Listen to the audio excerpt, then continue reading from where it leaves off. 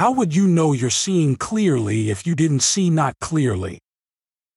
How would you appreciate the clarity that you found if you hadn't lived in some sort of discord?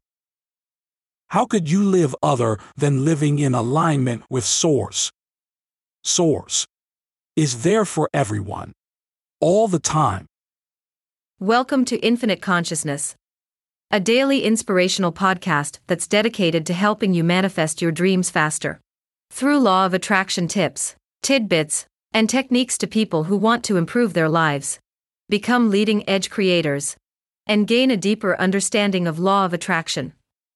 We are delighted to have you here. And now, your tip for today. Contrast can't be avoided, so you have to ask. The fact that you can't help but ask, and you always get what you ask for, means that there is no real learning happening. Any price you have to pay, or if you have to give back something, is to bring yourself into vibrational alignment.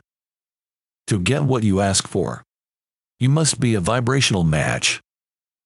Love this tip of infinite consciousness? Desire more? Catch our next episode.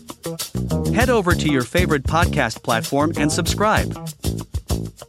It's very much appreciated. Thank you.